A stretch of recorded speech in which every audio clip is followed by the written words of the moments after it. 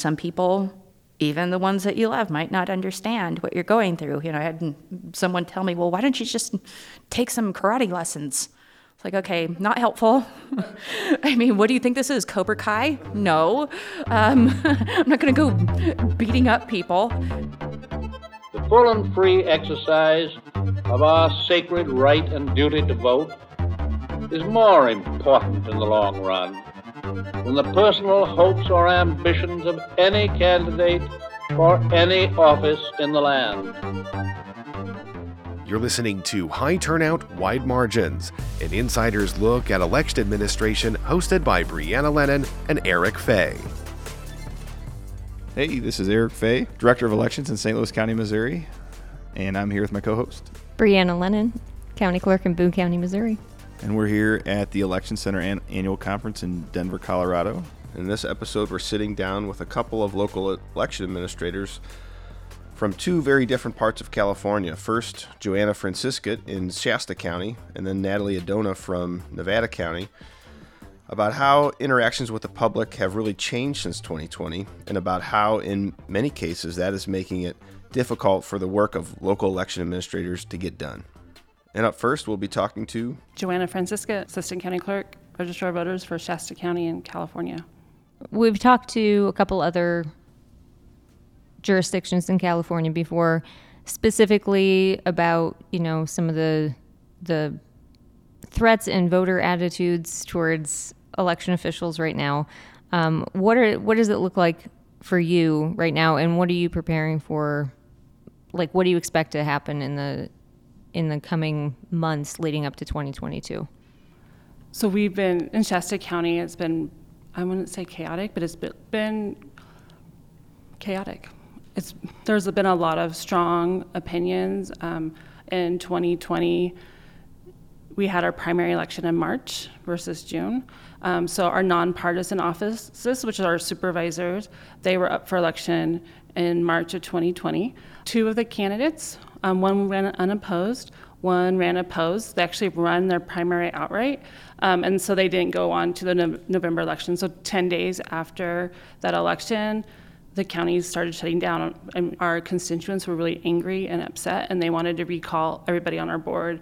Well, those people were just elected in March, and it was a lower turnout, and people were frustrated because they didn't vote on that election, and they felt they didn't have their full rights when it came to that because they didn't understand the process. So in 2021, not only were we dealing with the gubernatorial recall, we were also dealing with local recalls as well. So they were trying to recall 3 of our supervisors.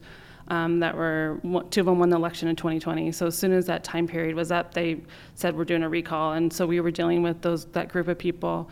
And then they also put a group of people on ballot, and it was a really heated contest, which led to intense election night when most of the countywide contests, they lost outright to those.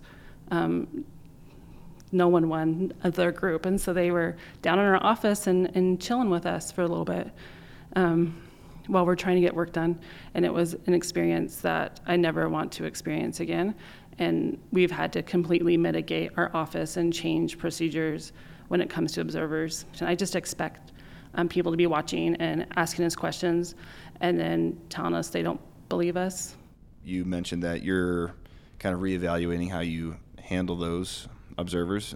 Can you be specific about that? Because I think that's something many election administrators are facing, and they probably all would like some input on what other people are doing to prepare for that in the future. Yeah, so we were really blessed in the past where we would maybe have 1 or 2 observers that would show up the entire process, and we would give them a tour of the office, and we had time to spend with them, and we would answer all their questions, and they would go out saying, "Oh, I love you guys are doing such an amazing job." I mean, that was the reaction we would get every single time. Or if someone was having a hard time with our processes or didn't understand, "Come on down, we have time for you, let's take care of this." In the gubernatorial recall, it started to get to the point where I was doing tours like every 20 minutes, or there was no boundaries. I like to call them boundaries. So set boundaries of when we're doing this work and what we're doing. And then never knowing, if they were asking my staff questions, my staff that's not experienced, or they're just here for this one job, they don't know the big picture, and my staff giving the wrong answer. and intentionally giving them. I mean, even some of our big supervisors, they didn't know that something changed on the other side of things, and she was like, "I'm so sorry, I didn't realize I told them the wrong thing." It just got to be a little rough. Again, I was up until 2 o'clock morning doing my work because I was a lot of it dealing with observers. We attempted to establish some boundaries in June of 2022 to make it a little bit clearer of what our expectations were, we still struggled with that. There's some videos online somewhere that you can look and you can see people just walking into our back door and confronting our county clerk because the results are not what they wanted them to be. That is not okay. At any time they were intentionally trying to intimidate us while we're completing the most crucial point of work throughout the process. I had observers trying to talk to me at 7:30 p.m. as I'm preparing reports to go live at 8 p.m. and making sure everything is in place in our voting system and it looks as perfect as we need it to look. Intentionally trying to, inhibit our processes and have us feel like they don't trust us. And that was intentional, I believe. So we're working closely with our county council just to establish base procedures that everybody has to follow. One of the biggest changes we made is we're only doing observable tasks between the hours of 9 a.m. and 4 p.m. and we can take a half an hour lunch break. So my staff have to take a half an hour lunch break at the same time every single day because they can't do any observable task. So it's slowing down our Canvas process. However, it's creating a baseline for our staff that they know that they can check their emails from 8 to 9 in the morning, and then they can check their emails from 4 to 5 and get their day-to-day work done.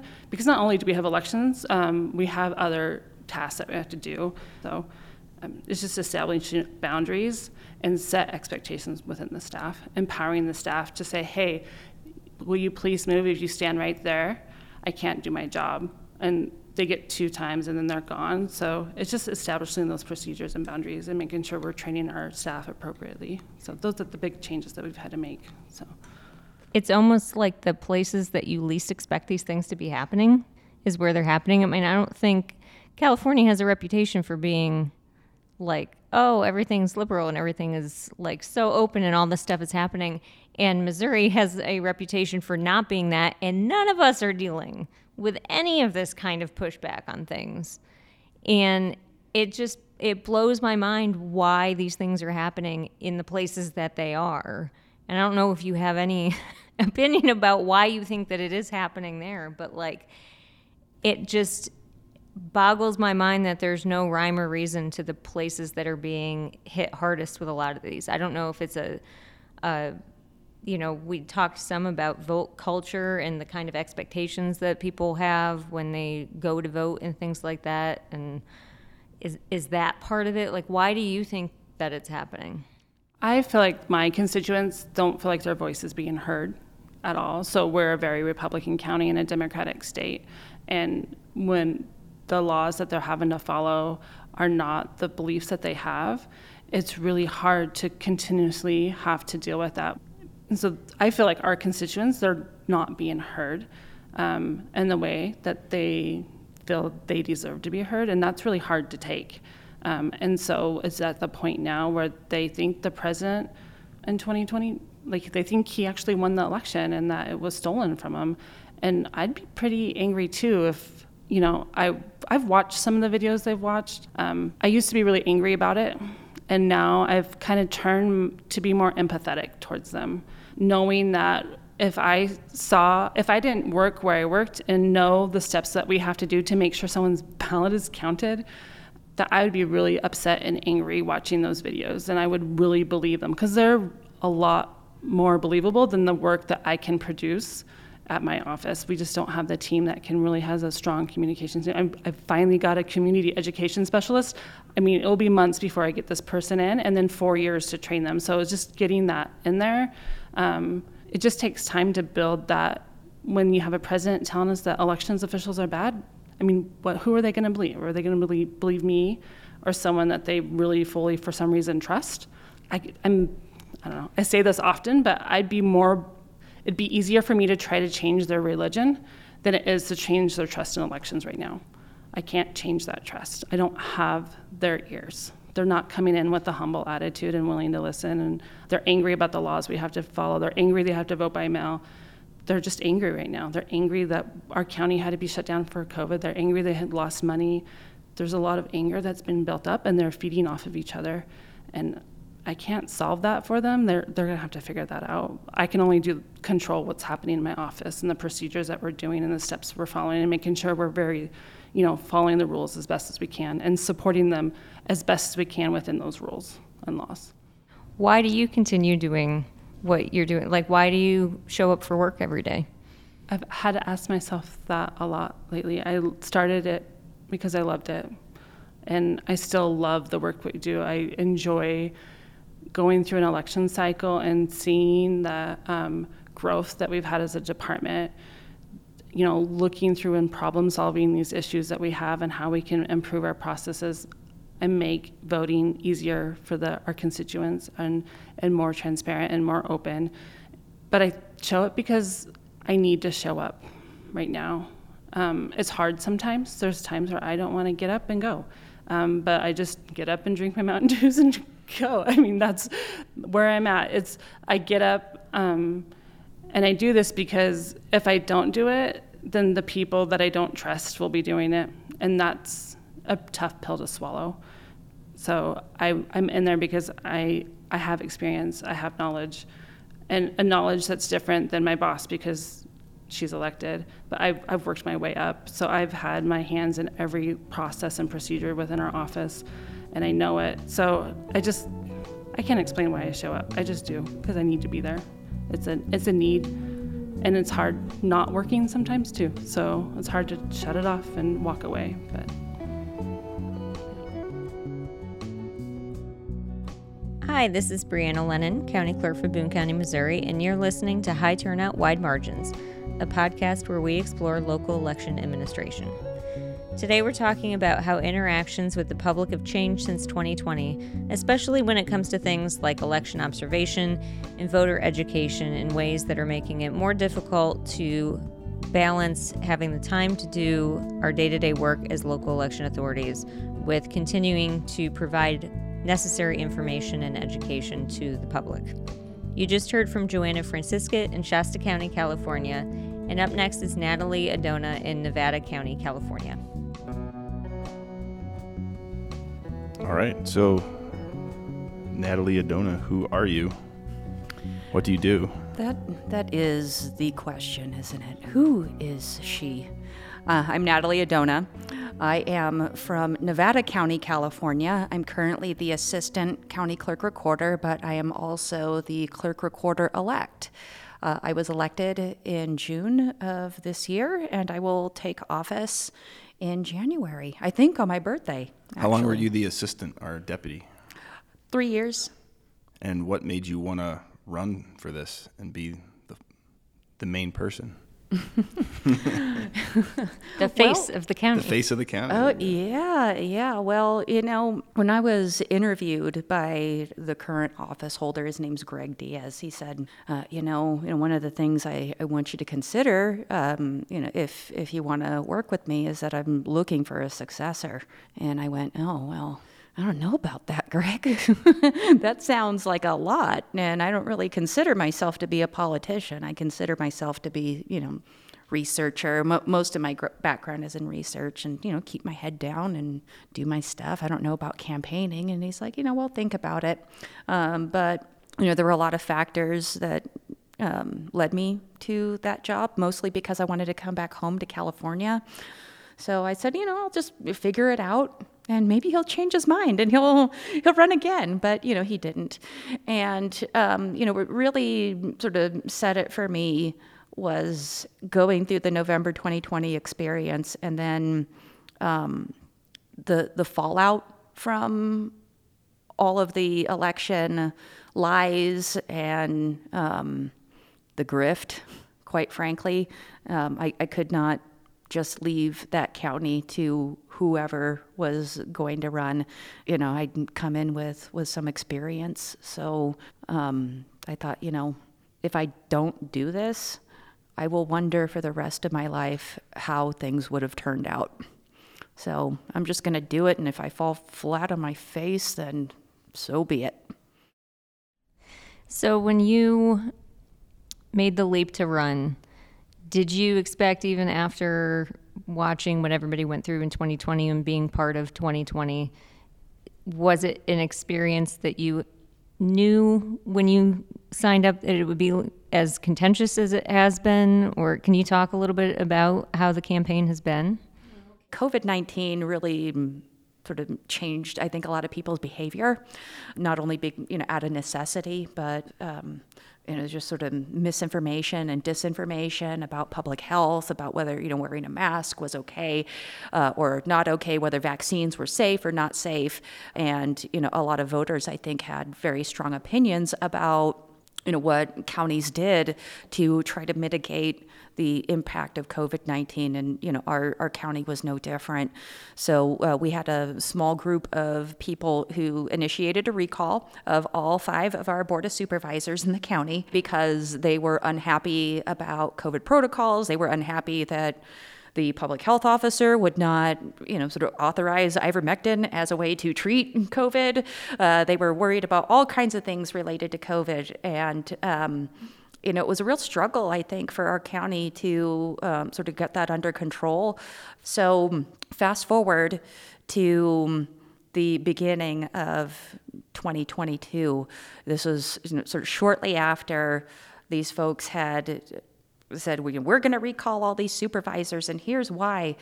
We were having a surge in Delta variant, and my staff were really concerned, specifically about the recall proponents who came in big groups, were pretty demanding, and did not wear masks, basically filming their whole journey with this whole recall thing. And my staff are pretty sensitive about being filmed. So I said, okay, well, what would you like to do about it? And they wanted to sort of revert back to a stricter COVID protocol. We had sort of gotten relaxed. And so I said, okay, I'm going to talk to county council. I'm going to talk to our risk manager and, all these people to see what we can do. And, they said, absolutely, you can initiate a stronger protocol. Well, these people didn't like it. And it really got tense. I ended up, and it's probably something I should not have done, but I lost my temper a little bit with one of the proponents. Of course, they got it all, on their iPhone. I said, well, there's signs everywhere. I've offered to serve you outside of this office. They refused. I eventually served them. They left, and we sort of further restricted movement inside of the office, and they did not like that, ended up pushing their way through our office. The door that they pushed through struck one of my staff members, and it really freaked people out. One of the proponents actually threatened me, and my staff, sort of ran down the hall, in the non-public area of my office. I was, sort of thinking, sort of 2 thoughts. One, my staff look incredibly scared, and, 2, what am I going to do? There is an open office plan, really. The only thing that separates that public from the private area is this swing door that maybe comes up just past my knee. So you can easily step over this thing if you wanted to, and sort of do anything you want. And it really made me think about safety, the physical safety of people in my office. And ever since then, the campaign became very fraught, because not only was I seen as an extension of my boss's term, but also somebody who enforces unconstitutional rules like mask wearing and all of this stuff. So I basically was the subject of stories every week in our local newspaper. Anytime there was any sort of effort to educate voters and my name was attached to it, they said that I broke state campaign finance rules. I didn't, by the way. Someone tried to disqualify me. Even after the election, even though I won by 14,957 votes. Somebody wanted a recount on behalf of second place, and it was some random guy from Southern California who was one of the people who was on the Recall Gavin Newsom campaign. Gavin Newsom, for those of you who don't know, is my governor. And could not understand why my boss would tell anybody, why he would share the letter saying that he wanted a recount. And it's like, buddy, you want transparency. This is what that is. I have to tell my constituents what's going on. I am now also going back to court because apparently, according to some people, I have violated our Public Records Act request. By the way, I didn't, but I've got to spend time and money going to court anyway. So yeah, that's fun. All of that said, I have the best job in the world. I would not change it for anything. And I'm not going to let some people try to bully me out of my job when I know what I'm doing. And I think this occupies a sort of small chunk of my life, even though it didn't feel like it for a long time. I love elections. I love making sure that people have the right to vote. And I have a lot of fun at the county. You know, me and my staff, we have a great time doing what we do. You know, sometimes people try to make us not have a good time, but they're not in there every day. Not yet. So one thing I'm curious about, having been through this experience, do you think it's a good idea to have the chief election official elected in this case? That's something I've thought about a lot, actually. Some officials in my state are appointed. It's usually in the bigger cities and counties, but most of the rest of us are elected. And, you know, on the one hand, I think that there's potentially a sort of weird conflict when you have someone who's running elections being on the ballot. One of the things that sort of drove me nuts about the campaign is I took myself away from a lot of those processes. You know, even with none of this other stuff happening, I would have done that. But, you know, I also think that, you know, you're only accountable to a handful of people if you're appointed. There is sort of something to be said about being accountable directly to voters and not to a county board. There's a little bit more freedom, I think, when you are elected. I mean, when I take office, I won't have a boss. Or I should say, my boss will be the people, and I'll have to be accountable to them. So, I mean, which one's better or not better? I mean, I don't know. I guess it's a matter of perspective. So going into 2022's midterms, and really I feel like a lot of the conversation has even gone beyond that, and we're just kind of focused on what to expect in 2024 now. Your experience having so much animosity thrown at you is unfortunately not considered an outlier anymore, and there's a lot of states that have had similar issues. You're extremely resilient and can talk about it very easily. I know that there's a lot of people that are that have been scared away from it as well. What have you been able to do to kind of, you know, keep spirits high with your staff, keep going? And then do you have any advice for anybody that's going through it right now? I'll answer that, but I will say that, you know, I always haven't felt resilient. There were, you know, many moments, you know, especially, you know, that, you know, near that time where, you know, I was looking at my staff and they're, you know, just so frightened by these people.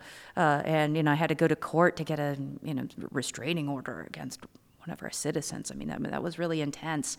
And, you know, there were a lot of moments where, you know, I have told people it was hard for me to even get up off of my kitchen floor because I could not breathe, and was, you know, just so worried about the unknown.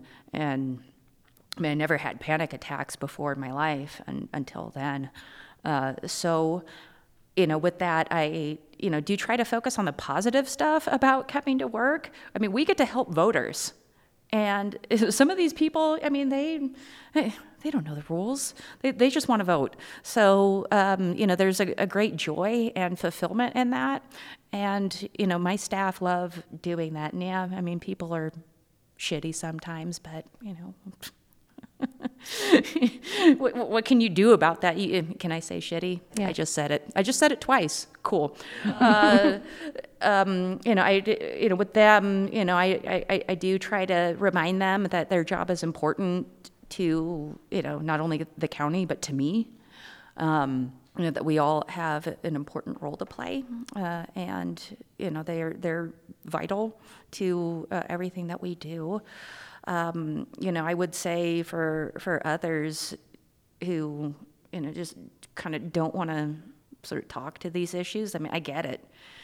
I mean, who wants to relive trauma? There were times when I had the media calling me and they're like, "Oh, something crappy happened to you. How does that make you feel?" And I didn't want to talk to them, but in my head, I'm like, "Well, how the hell do you think it makes me feel?"